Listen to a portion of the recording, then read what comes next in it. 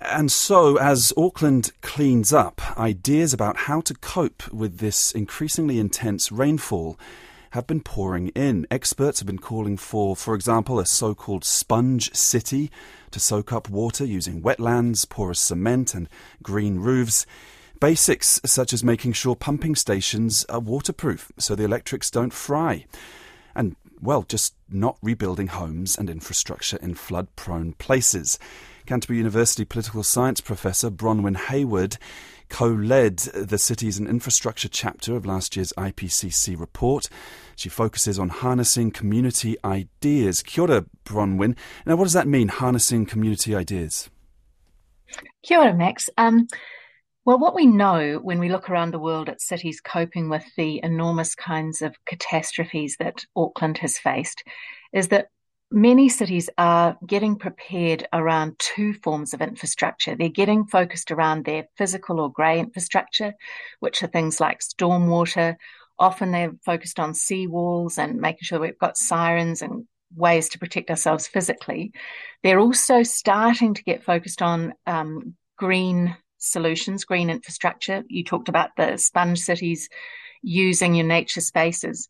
But where most cities are really failing is to understand that we also need that social infrastructure, the social safety nets, because communities are experiencing what we call big adaptation gaps.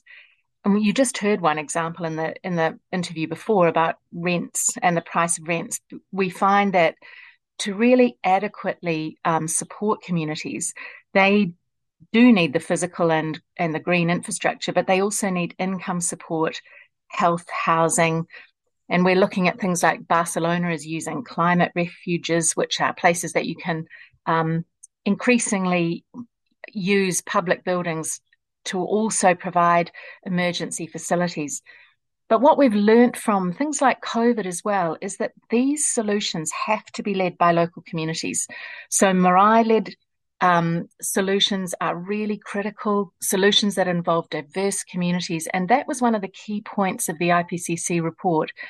Our effective planning is going to have to involve everyone, not just experts, not just politicians. This is messy and it takes time. So there are lots of lessons for other cities as well. We need to get started now. We need to think about what would happen if this is happening already in Auckland, our biggest city. We're seeing it in Westport, we're seeing it in Gisborne.